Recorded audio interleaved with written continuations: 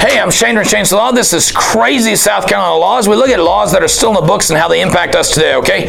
One, railroads aren't as big now as they used to be, but anytime you live near a railroad area and railroad tracks, you're familiar with them, okay? Now, what you may not know is railroad companies may be held liable in some cases for scaring horses. Now, I'm sure this happened years ago when there were more horses around. Scare the horse runs off, you lose your horse, or something happens to the horse, you started suing railroads. Still the case, still in the books, you can still have a claim against the railroad if they scare your horse and cause some damages.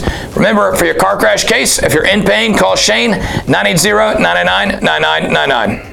In pain, so I call Shane, 980-999-9999. In pain, call Shane.